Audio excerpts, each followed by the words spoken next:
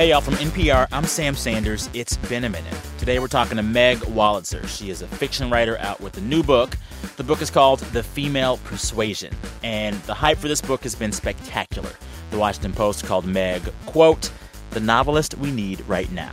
This book is on virtually every 2018 must-read list, and already Nicole Kidman's announced that she'll be in the film adaptation of this book.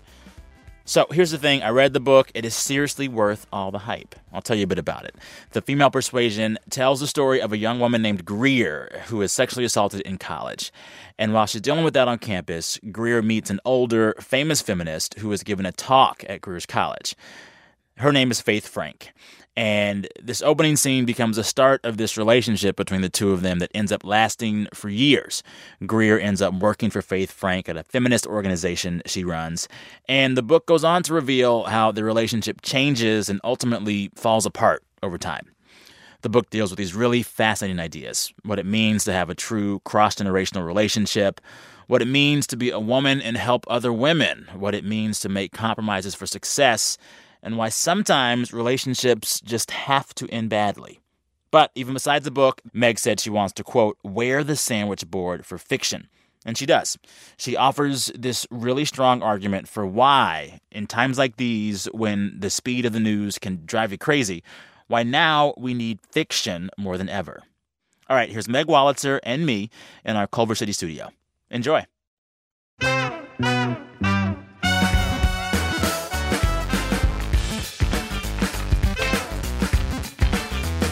So you are, okay, so you came here from, what, KSRW? Yes. You're busy on book tour. I'm in the middle of it. I was on All Things Considered. Yeah.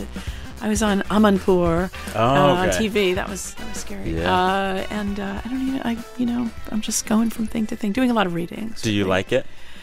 Yeah, I do actually. This time there's a lot of energy around it. And yeah, I do. Yeah.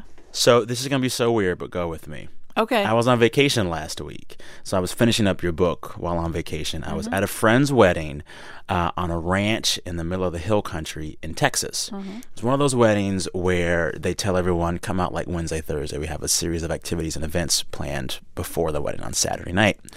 I brought your book to read because I didn't want to hang out with folks that long. I was like, I'll sit in the cabin and read. But the bride asked me one of the days, where were you? We didn't see you today for field day. And I was like, I was reading the book. And she said, well, which book? And I said, The Female Persuasion.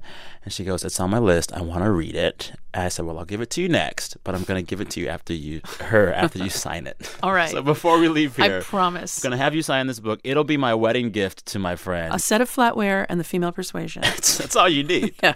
And it was also weird reading a book that is in so many ways about how people, without fail, eventually let you down. It was weird to read that at a wedding. Yeah, I know. Well, we'll have to give that couple a chance. They might be different from everybody else. They're gonna be different.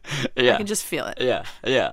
So I want you, I guess, to describe this book, if you could, in 30 seconds for people hearing this conversation that haven't read it yet. Sure. It's a book about female power and making meaning in the world, and also about the person you might meet who changes your life forever. It's about the relationship between a young woman who meets a famous feminist who kind of takes her under her wing, and it goes from there. It's just sort of looking at how we live, how people live their lives. Yeah. Was that 30 seconds? That was even better. You have a career in radio. Excellent. Some have called your book, this new book, a Me Too book. Would you agree with that? The book has come out in a moment where a lot of the themes in it are being talked about in a very new way, and the Me Too movement is happening, and all of this is happening. But of course, I've been thinking about these for a long time. I mean, it took me over 3 years to write the book. Mm-hmm. So I think these are old, ancient ideas, misogyny and female power and assault, that, exploring some of those things. They're there. Well, yeah, and it's funny, like, I had a question written for you where I wanted to ask about how, like, in the book, a lot of the conversation is about generational and other divisions within the feminist movement. Right. And my first crack at the question was like, well, how has Twitter exacerbated these things? Because there are little nods in the book where these critics of the foundation in the book use the hashtag finger sandwich a feminism. And I thought, oh, that's so of the moment. But then I stepped back and I was like, those divisions have probably been there from the start, before social media. We just see them in a different way now. Yeah, I mean, the thing about writing about two generations, as I do, because the relationship between this young woman who is groped by a frat brother on campus and meets a famous feminist and then goes to work for her, which I should have used during my 30 seconds. Did not add that. These two women who are, Faith, the older famous feminist, is 63 when they meet, and Greer Kadetsky, the young woman, is 18. They grew up in different worlds. Yeah. That's the thing about different generations. They saw the world that they came of age in, which I think really, really matters, is a different world. So, of course, there's going to be a divide. We understand that. And, to some degree, there's a sense of the media likes to heighten a catfight idea. But there, of course, are real differences and real mistakes and real things that can be corrected in all generations. But I think the idea of the desire for equality runs through the generations here and out there in the world. Yeah. I mean, because by the end of the book, a new, younger character is introduced, and her whole thing is like, none of the old ones get it. No, none of the old ones get it. No. And it's like everyone feels that way when they're that young. Yeah, everybody does, and feels like you have thoughts for the first time. It's just no one else ever had this idea. No. And I love that about, writing about young people allows you to be young yourself for about a minute, but you can really think about idealism that you might have had. But it's not that all young people are idealists. I mean, there's different kinds of people within social justice movements. People approach things differently, and I'm trying to kind of give a panoply of what is it like for these different characters. Yeah. And, I was thinking a lot after I read the book about, this older feminist that takes a younger woman under her wing. And I wanted to ask you first off the bat, was there a person like that for you? There were a few people like that for me. I think that I have been very, very fortunate that when I was young, a series of older women were very, very generous to me. One of them was the writer Nora Ephron, who was, as you know, just a wonderful, interesting, accomplished woman. But she was just very, very kind and interested. I mean, I guess that's the thing. So I had written this book, and she turned it into her first film that she directed called This Is My Life, and very few people saw it. And we should put them all in one room and have a focus group and talk about it.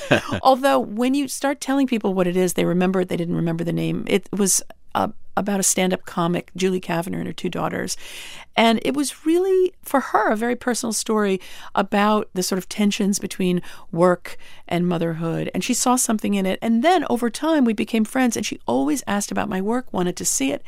And I would write novels and send them to her and wait by the phone, waiting for a date. No, because the idea of someone you admire somehow admiring you is like whoa, did that really happen? That's kind of amazing. And she was very, very supportive if she was sort of, felt interested, and she had lunch with people. We played Scrabble. I just really loved her, and it meant a lot to me because it made you want to it made you want to be better, I think, when someone is waiting for something that you've done. Yeah. Do you think that kind of thing, someone in an older generation taking a youth and helping to guide them, is that happening more or less in the time we find ourselves in now? I think right now so many things are going on that I have seen, and I don't have any quantification for this, but I have seen a lot of acts of generosity among people. And, often it is older people saying, here's what I know. Because without thinking, I might say, oh, call this editor at this magazine. That piece sounds good. I don't want to get anything out of it. Or people have said that to me, because you do at least remember when you were young and starting out and didn't know anything. Yep. And how did you get a way in? It required that somebody took the time to not say, hey, I'm busy, get out of my way, kid, but just sort of said, oh, right, yeah, that's funny what you did, or I like what you did, call this person. Yeah. And I think right now, where our attentions have been so fractured and we're frightened about a lot of things going on, it may feel extra good to do that to somebody. It may feel like you're doing something. You're helping in some way. Yeah. Well, and like I've found in my career, it's never just a meritocracy. It's never just how good you are. Someone has to like you. Someone has to want you to go to that next step.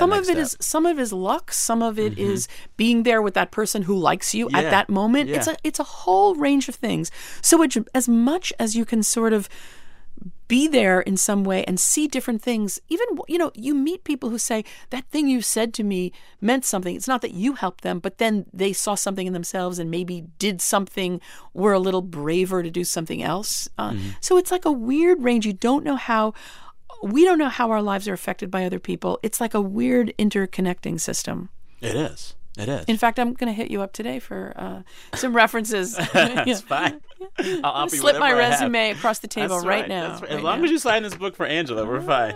As long as you look at my resume. So a friend of mine who covers books for NPR had a chat with her months ago about what things should be on my radar for the show. And before she'd even read your new book, she said, you got to do this one. It's going to be great. I feel like the expectations for this book have been so high because of your previous work. How does it feel to be a writer at this phase where we're all waiting for the next thing you write as opposed to earlier? I don't think anybody ever forgets the earlier. I don't think you ever forget when you were sort of waiting to find out, did you sell your first novel? Did anybody like it? I sold my first novel for $5,000. And in what year? In 1981. Oh, and not bad money. Not bad. And I thought that money was going to last a long time. And in fact, I'm almost out now, But I remember that sort of uncertain self, excited, uncertain, cocky, but really like afraid, and then, I have to sell it. Will anyone like it? Will anyone read it? Can I keep doing this? You don't lose that. I think that you keep these selves inside you like one of those Russian nesting dolls. Yeah. So there is that sense in me. But then, of course, if you have a readership, look, I am incredibly grateful. I think fiction writers, we are grateful for readerships because we live in a nonfiction world where things are happening so fast and people are afraid and looking at the news. What can fiction writers give? I mean, I ask myself that, you have to make it that fiction isn't a luxury item, but is another place to go for truth. And I think that that's always something incumbent upon us. I want to wear the sandwich board for fiction because I believe in it. The way I think about it is, imagine if it were taken away. If you lived in a world where no one read novels, what would that be like? I get so much from it. I mean, there was a study that the New York Times ran years ago about how fiction teaches empathy or gives people the capacity for empathy. We all knew that, but we finally had the science to back it up, and that makes sense to me. But I think that when you do have a readership and there is an expectation, the danger there is, well, what am I giving them? Do I give them the thing that I did last time, but with different names? Same but different? Or will they still be my readers if this new one is about an asteroid hitting those kids who went to summer camp? And I think finally the way I approach it is that I want to kind of wipe all of that away and say, what is the book that I want to find on the shelf? And that's ultimately the thing that I think you really have to do. That, look, it's wonderful to have readers. You don't know how long they're going to be around for. Writers want to be read, and the conversations around one's book are very heartening because people are talking about your characters. They use their first names as if they are co-workers. Hey, Greer said. I was straight up talking to Z this morning. Oh, excellent. How's she doing? She's doing good. I haven't spoken to her for a while. Yeah, it's a little demented, right? But I think that is really the way it is sort of ideally supposed to be. But I think finally just sort of kind of saying, I'm clearing the decks and I'm thinking about the next book that I'm passionate about. Because if that's not what it is, it's not going to be good. Yeah. You mentioned earlier in your response, fiction helping us find truth. Yeah. What is the biggest truth in this new book? I think that the path to making meaning can be helped by other people, but ultimately it's never going to be the path that you thought it was going to be. Novels they shouldn't be polemics. They probably follow a twisty road. And I think again and again, I'm surprised by where people end up. But it really is about people who sort of want to make meaning in the world, but it's never going to wind you up at the place that you thought it was. Yeah. Yeah. I mean, there were so many truths I found in this that I'm still thinking of.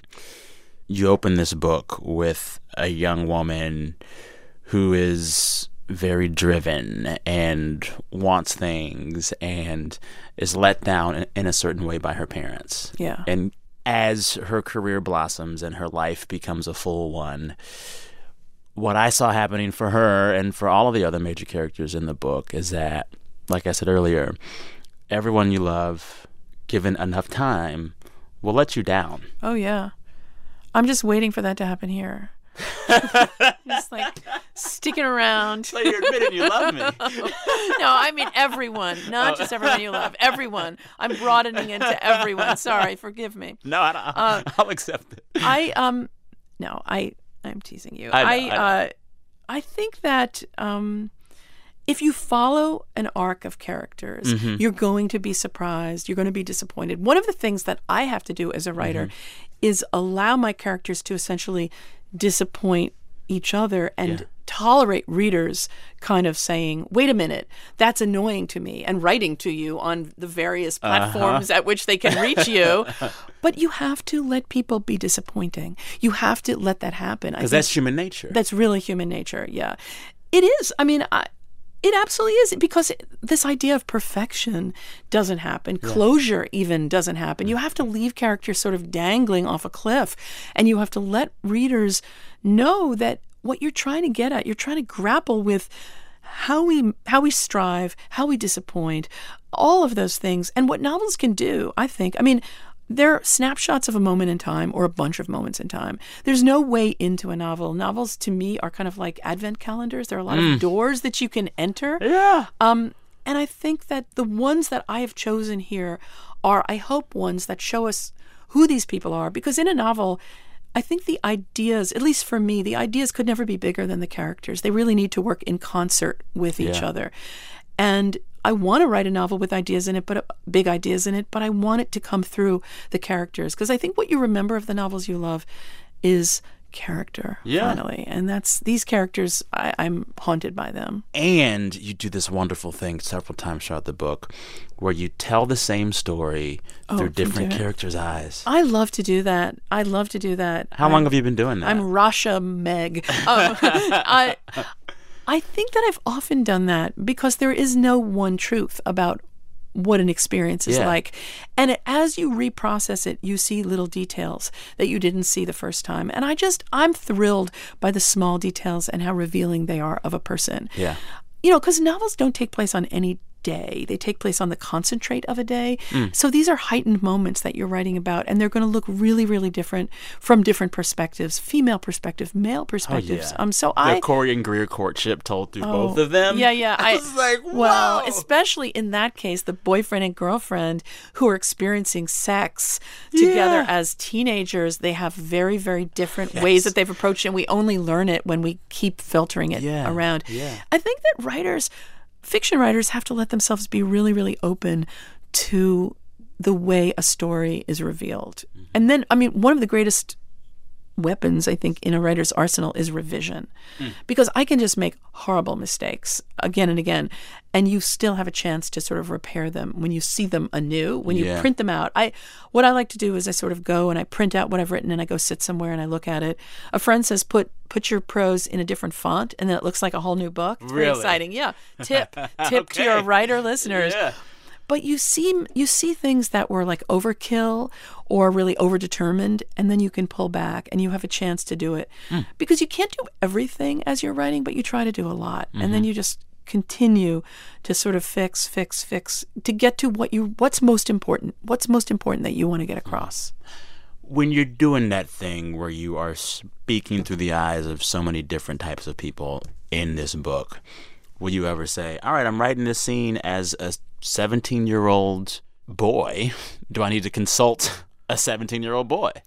You know, I like to show things to people to make sure I got things right later, as opposed to having them have input early on, because I want it to be a real invented experience. I want the characters to just not be every boy or every girl, but to really be who they are very much. So I try to kind of let it go through that. I mean, I was a teenager once, and, that's the thing. It's like we're writing about different generations. I mean, I will call young people sometimes, like when I was doing some of the intense scenes on a college campus in 2006, I would call my editor and her assistant would answer, and I'd be, hey, before you patch me through, when you were at college, what kind of a feminist were you? Okay, great, thanks. Now patch me through.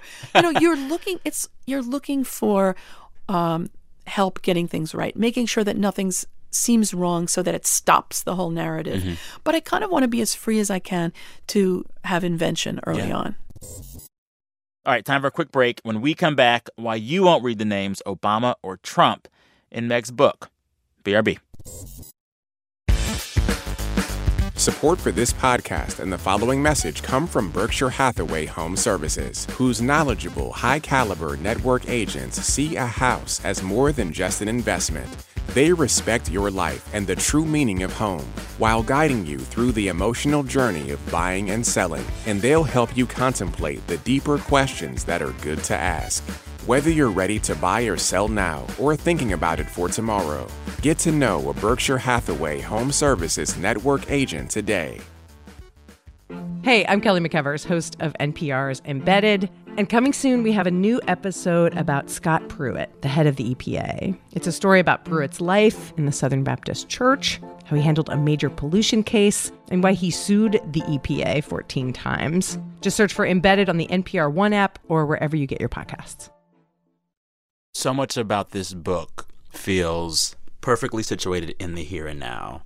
But then at some moments when I was reading the book, I was like, oh, she's not trying to be totally in the today. For instance, this book is about this modern era, but you don't mention Trump by name. You don't mention Obama by name. Right.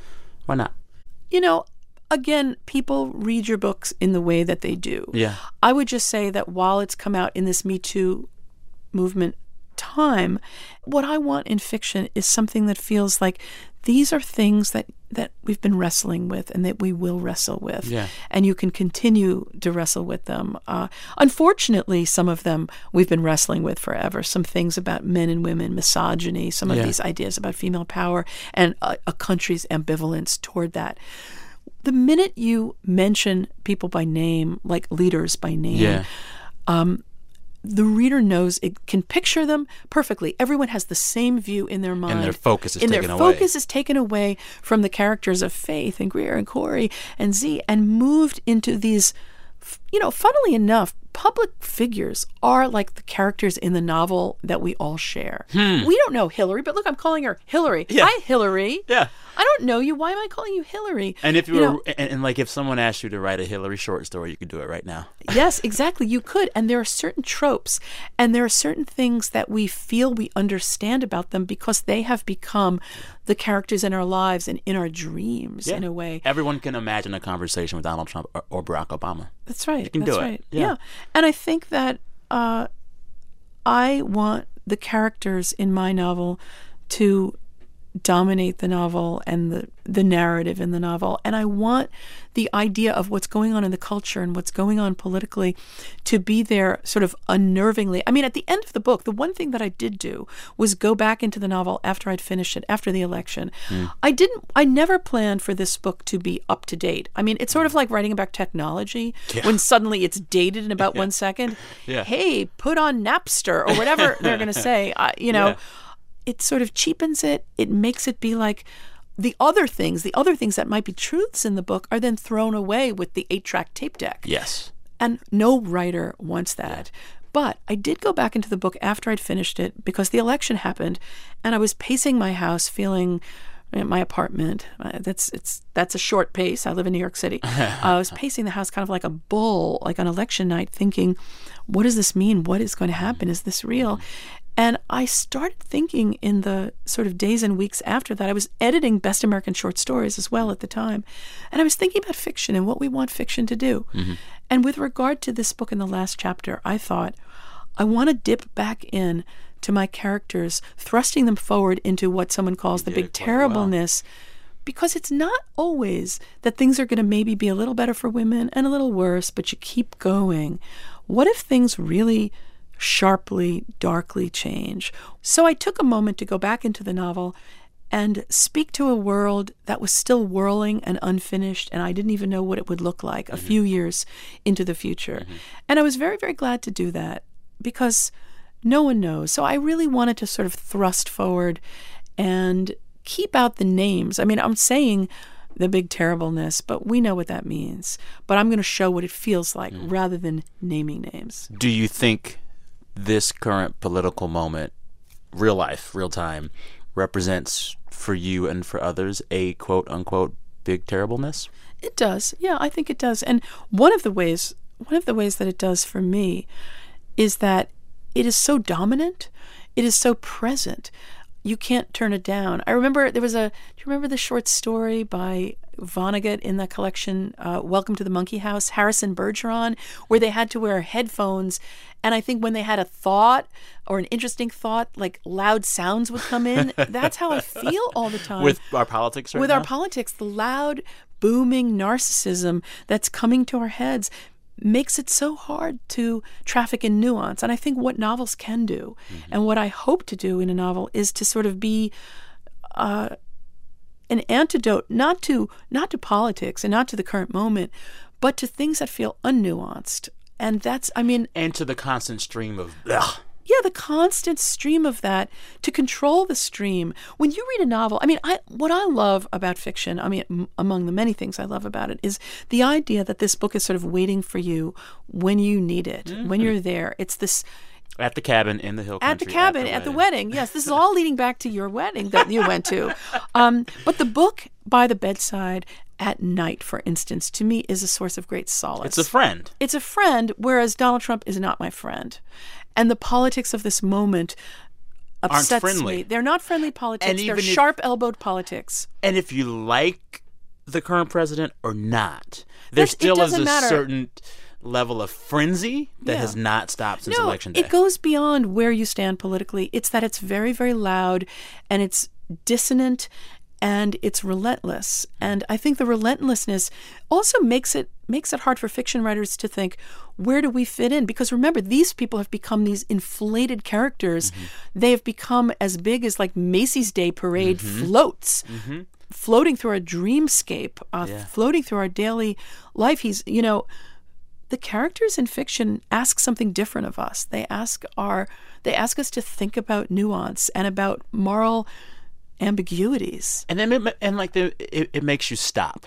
It makes you stop and think. Like, there were moments reading the book where I had to stop reading and think about moments in my life or people in my life that were like triggered. Like those thoughts were triggered to me by this text, and then I found myself mentally working through some stuff while reading the book. Oh, I'm glad to hear that. And that's not a thing you do when you're watching cable news. No, you are passive before the scroll of stuff that comes out there. Fiction, there's a collaborative nature to fiction, really, in that when you're what you just described, when you're reading, I can't control what experiences you've had and therefore you bring to the book. Whatever things interest you, what things don't interest you, I'm just putting out there what interests me the most. People say to writers, write what you know. I've always felt, for me, what's more germane is write what obsesses you. What are the things that you think about all the time?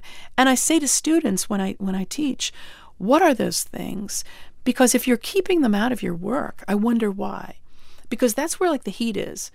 But in this moment, that's the thing. It's Mary Gordon, the novelist, who is a great friend of mine, said that the novel is the opposite of a tweet. And I think that's really true.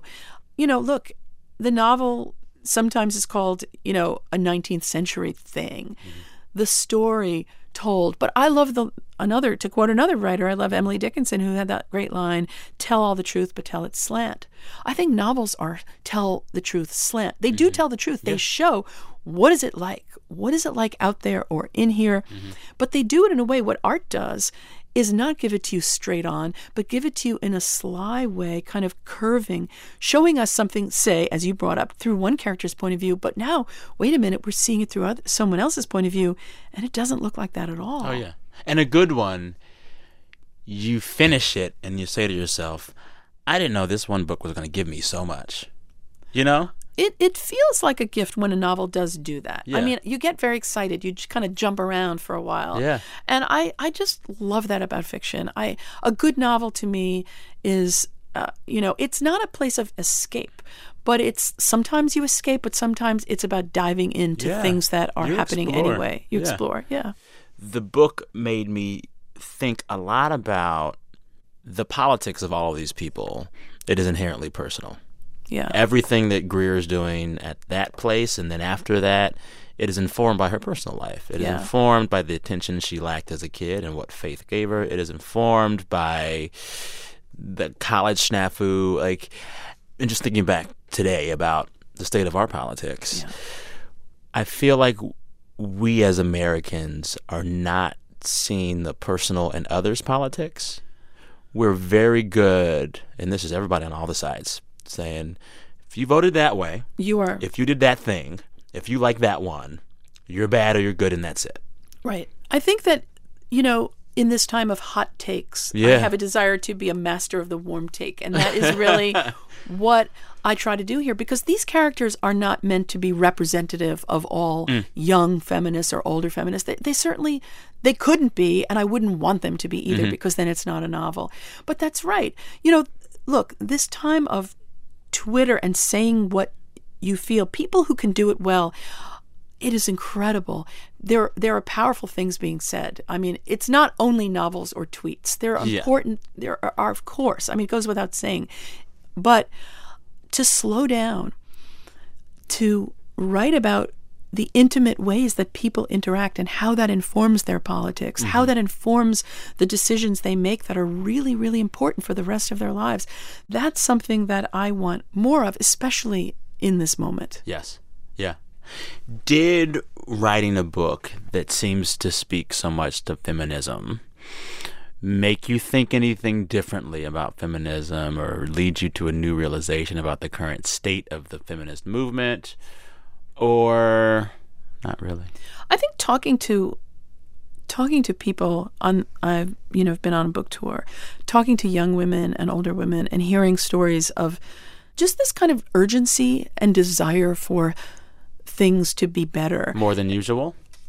Well, I can't say because I'm talking to them now in a way that usually I'm at home in my bathrobe, going, what's a word for whirlpool? What's it? Because I use that word twice in that paragraph. I can't use it a third time. Yeah. But when I'm out, I don't know. I mean, more than the last book tour, maybe even? It's different, certainly. The last book, The Interestings, dealt with issues about talent over time. And I had a very personal connection to that book because the characters meet at summer camp when they're young and it follows them over almost 40 years. In this case, with The Female Persuasion, it was, instead of the characters all being the same age, there was really a relationship between two generations in the book. So right away, I'm in conversation, in a sense, about different eras between people who've had different experiences. So that is, I will say this, it's tremendously moving to me to talk to readers and to hear things, what people think you got right, what their experience was, what feels different to them about the world now. I think that the desire to make change and to sort of speak up about it is tremendous and fabulous. And look, when I was growing up, my mother was someone who was very affected by second wave feminism. She had only had some college courses. Her parents didn't think it was important for girls to go to college, so she didn't. She became a writer. She's 88 years old now. She started publishing stories. Yeah, she's still living. She started publishing stories in the old Saturday Evening Post, sold her first novel when she was 44, encouraged by women in the women's movement. I saw that happen. I saw that really happening to her. So there's some of her in this book. Oh, without a doubt. I mean, I'm very grateful to her. She's one of the women on my list of 8 dedicatees because she's someone who basically sort of never held me back as a writer, and I think that was really, really important. I was very excited as a young feminist talking about things for the first time. I was in a consciousness-raising group. Now, there's a term that you don't hear very often, right? So that scene, it's real. The consciousness, well, when she's with the ladies for the first time. Well, consciousness-raising groups are real. Certainly, that is a made-up scene when they sing this kind of "I get to decide." No, it's totally made up. But when I was in my group, we were, we're like 14 years old. Mm-hmm. We're wearing, little tie-dye shirts and buffalo sandals, and What's the buffalo sandal? Oh gosh, yeah. Oh, I tried to listen. This is really pathetic because I switched from saying earth shoes because I thought you wouldn't know what that was. Jerusalem cruisers? No, the you don't Jesus even know what sandals. I'm talking about. We're like, okay. No. Buffalo sandals. I'll draw you a picture. Now. You're going to have to Google them. They were like, I can't describe them. They were like tan colored buffalo sandals. This is so sad. I'm now going to start. Those are low-key Jerusalem cruisers. Are they? So all right, basically, but low-key. All right. So in high school, we used to call any kind of leather-bound sandal that could resemble something that you might see in the Bible, in like Nazareth. Right. Cruiser. Yeah. All right. Well, the ones that we had were a little more. They were like the leather was a little fuzzier, so they looked a little different from that. But okay. So there we were. These girls. Yeah. Sitting around somebody's living room, and we had to make sure that like the parents weren't listening. Really? Oh yeah. Well, yeah, you're 14. And there was an implicit sense that what we were saying would not be discussed outside that room. And right away, that was incredible. Mm-hmm. And it wasn't going to be gossiped about with your friend. There was not. It was okay to talk about anything. What were you talking about? But that's the thing, actually. Yeah. We wrote away to the National Organization for Women and asked for a list of topics. And they sent us like a brochure that had things in it that were like your sexual life. We were a lot, innocent of most things in the world. Like most of us were just sort of starting out in the world. We wanted things like when your parents won't listen, or what does it mean when that boy looks at you? We just didn't, we're 13, 14, however old we were. I can't remember exactly. And I don't know, we talked about a lot of things, but I think what mattered was this sense of kinship. And I use the word sisterhood lately, which is not a word that I've gotten to use without irony for a long time. But it's a word that I really believe in because I have been really helped by other women. Okay, time for a break. When we come back, more about Meg's mom and what made Meg the writer she is today. BRB.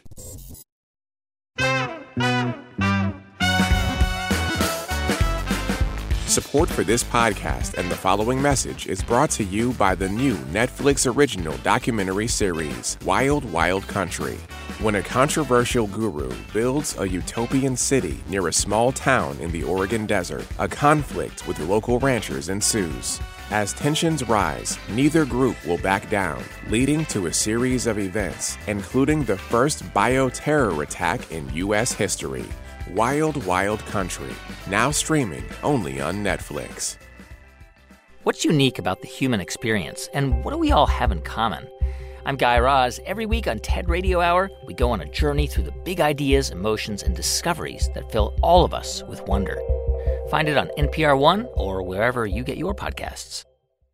I've been thinking a lot about the foundation in the book and how some of the frustration that Greer has over time is that they are in a place where their work is only really words, right? Yeah. It's people talking. We both work in fields where we really only have words. You write, I talk. Sometimes that can feel limiting, and it can make you say to yourself, at least me to myself, am I having an impact? What am I doing? Yeah. Do you get like that sometimes? Oh, absolutely. It's really, really hard to know what kind of a life should I be leading? Am I making meaning in my life? I mean, the characters really struggle with that. And in fact, actually, it was interesting for me to sort of let them do what they need to do. But Corey, the boyfriend in the novel, ends up having a really different kind of life than he anticipated that he would. I think there are a lot of different ways of making meaning. I mean, you can't take your own pulse and say, am I doing well? But I don't know. We're trying in different ways, I hope. But yeah, you question it as a writer. Absolutely. You question, is this the way, what I should be doing? Is there something more immediate that I should be doing? Yeah. But if I'm going to do the thing that I think I can do better than other things that I tried to do, it would be writing novels. What else did you try to do? Oh, No, I mean, thought about trying to do. What did you think about trying to do? No, nothing. So the minute I said that, I thought I'm backing away from that. Yeah, like the time that I was a physician. No, no. I mean, but like I thought about what you think about before writing. I thought about going to medical school. Really, actually, and I really can't do science or math, which Same. is I used to be really good at math. Then I just stopped caring. You were good, but you see, you had it in you to be good at it. I was good at math, and then around high school, I was like, nah, buddy, it's English class. That's where right. it's at. Well, it's kind of the idea of having to choose one way, sort of that road, right? And the idea of, are you a word person or are you a numbers person? It's this whole Myers-Briggs industrial complex. Yes, you're this, you're that, you're that, you're this. No, you can be a lot of different. You can be a lot of things, and I had a lot of excitement about things, but I think the idea of medicine, I don't know. Do you think it's too late for me? No. What kind of doctor would you have been? Psychiatrist. Or would you be? Oh. Yeah. Yeah. I can see you being really good at that because I can already tell you're the kind of person that is very, very good. One, about using her words very judiciously, and two, like never passing judgment. I've tried a few times to get me to pass judgment. No, to say something incendiary about politics. Or what did you think of that pair of shoes that woman was wearing? And I just did not rise. You didn't bite No, that I think but it's not. It's not about rising to the occasion. I think I'm kind of like looking at the occasion. That's which is necessary. And now. I think that and also with the psychiatrist, sort of people in emotional pain.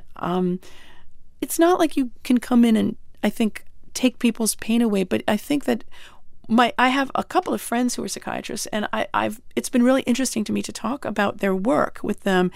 The idea of getting people to sort of look at things more directly than they've been willing to do is, again, it's not that dissimilar to the project of fiction. So passing judgment, what that does for me is it closes doors. Yeah. It closes doors right away. Yeah. So the questions that you've asked me, I mean, I like looking at them. It's like examining something from a lot of different angles. And I think that that's something that I do like to try to do. I like that. I do want to talk more about your mother, who you mentioned a little bit. I heard somewhere that because she was a writer when you were a kid, it like helped you get access to books. Oh yeah, I was really fortunate. Where'd you grow up? For one? I grew up on Long Island. Okay. Where on Long Island? Syosset, exit 43 off the LIE. Okay. I grew up in this house in the suburbs, and my mother was trying to be a writer when I was young, and my father, both of my parents are living. My father is a retired psychologist and a school psychologist, and they both loved fiction. Yeah. So I don't know if some of it is sort of in my brain, but there was in the den. So we had some of my father's books that were like sexuality, 18 case studies. And I really got an education reading those. I bet. And Salinger and all different kinds of books that I read when I was young. And that's a gift. It's an incredible gift, actually, because they're there. Although someone said, and I'm not sure who it was who said this. It might have been Jonathan Franzen, but probably not. I don't know. That the idea of the book as something that is sort of like an illicit thing that people might take away from you. Like if parents say, shut that light off, you then want to go back to the book. So there's a way in which my parents were like, read, festival of reading, everything you want. You need to find your way in that sometimes involves things that they may not want you to read. Like my sister and I reading, sort of junky books for a while, or salacious books, things that we wanted to read as well as reading the good stuff. And your parents wouldn't ding you for those either? Well, they didn't know. They're going to know now, but I am too old for them to be mad at me for reading The Happy Hooker by Xavier Hollander, which is something I did read. It's okay. I'm telling you. What was that I heard? Y'all had like a special dispensation at the library because your mom was a writer. Yes. That's what it was. So because my mother was a writer, we on Friday nights we had this big sort of Wolitzer family thing that we would do. We'd go out for Chinese food, and this is like before Chinese food was sophisticated. It was like Egg Foo Young era of Chinese food. Fine with that. Very, it was delicious. And then we would go to Baskin-Robbins, and then we would go to the library. And because my mother was a writer, they let us take out as many books as we wanted. So I would just have everything from, Judy Blume and all books. One of my favorite series of books, Cherry Ames, Student Nurse, Cherry Ames, Cruise Nurse, and they let us take out as many as we wanted, and I felt so sophisticated. I felt we were kind of like the Kennedy family, kind of like sauntering around Hyannisport. After Baskin-Robbins. Right, exactly, right. I felt so important that we were allowed to do this. But, not everybody feels about books the way readers feel about books. Not everybody cares about them in that way. Yeah. When I was a kid. So I had a Boxcar Children kick. Oh, I love the Boxcar Children, yeah. And we were raised Black Pentecostal and Apostolic, so church services were long. Yeah. And I would love to bring the Boxcar Children to church because for whatever reason, the way the covers of these books I was reading were colored and written, everyone thought I was just reading the Bible the whole time. Oh, that is really great. Right, because they had that's right. That's amazing. I was like, oh, he's reading a children's Bible. Very, very, I very was so clever. proud of myself. The books that you read as a child, I think, stay with you forever. I mean, forever. Charlotte's Web was the first book I ever cried at. Yeah. Because the idea of, a pig and a spider being friends, you make that narrative leap to, wait a minute, these are human characters. Yeah. And again, there's that idea of sort of creating empathy, the idea of sort of crying over the death of this spider. I mean, being inconsolable about it, really, thinking about it forever. It's so strong. And I don't know any writers who weren't big readers when they were young, whether they read, because the books were taken away, or people who had very few books in their houses, discovering books later. Those stories are incredible too. Yeah. The one for me that is always like related to everything else. Everything else. It's probably Animal Farm. Yes. I think everything can be drawn back to some of the lessons and morals and themes in that book. I know. The books that you read, I mean, I think about them all the time. They thread through my dreams, through my life forever, really. So the climax of this book is this really intense scene where Greer and Faith, they have this big blow up in their relationship. And it is driven by all of these generational differences and conflicts we've been talking about. But what that scene confirmed for me is that sometimes people don't just slide out of your life. Sometimes it has to end badly. Yeah. Sometimes it has to be a blow up. What were you trying to do with that scene where this relationship falls apart in a nasty way? Well, Can I answer that by reading you one line from the very beginning of the book? Yeah. Because I'm glad I brought it in here. Yeah, me too. Because I don't have any copies. I don't read this kind of thing. I don't care. I don't care for fiction. Yeah. So it's actually 2 lines. I'm sorry. Oh, 3 lines. Yeah. It's actually 90 lines. Is that all right? Well, Do you have 40 minutes? Time. Can it's I read? A podcast. Okay, cool. As long as you it's want. actually a week. It's a marathon. It's kind of Bloomsday reading right now that I'm going to do. Okay.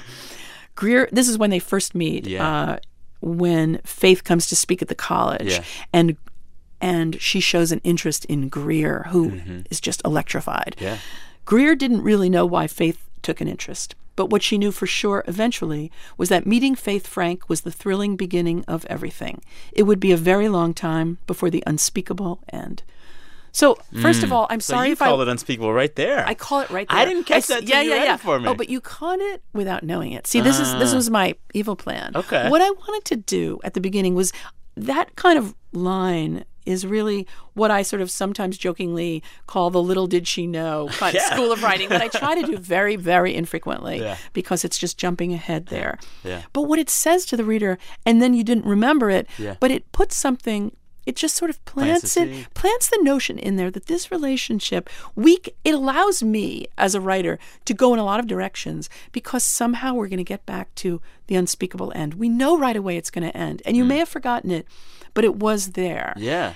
And most relationships in life don't end in a fiery way. They, as you say, just kind of like sometimes they drift away.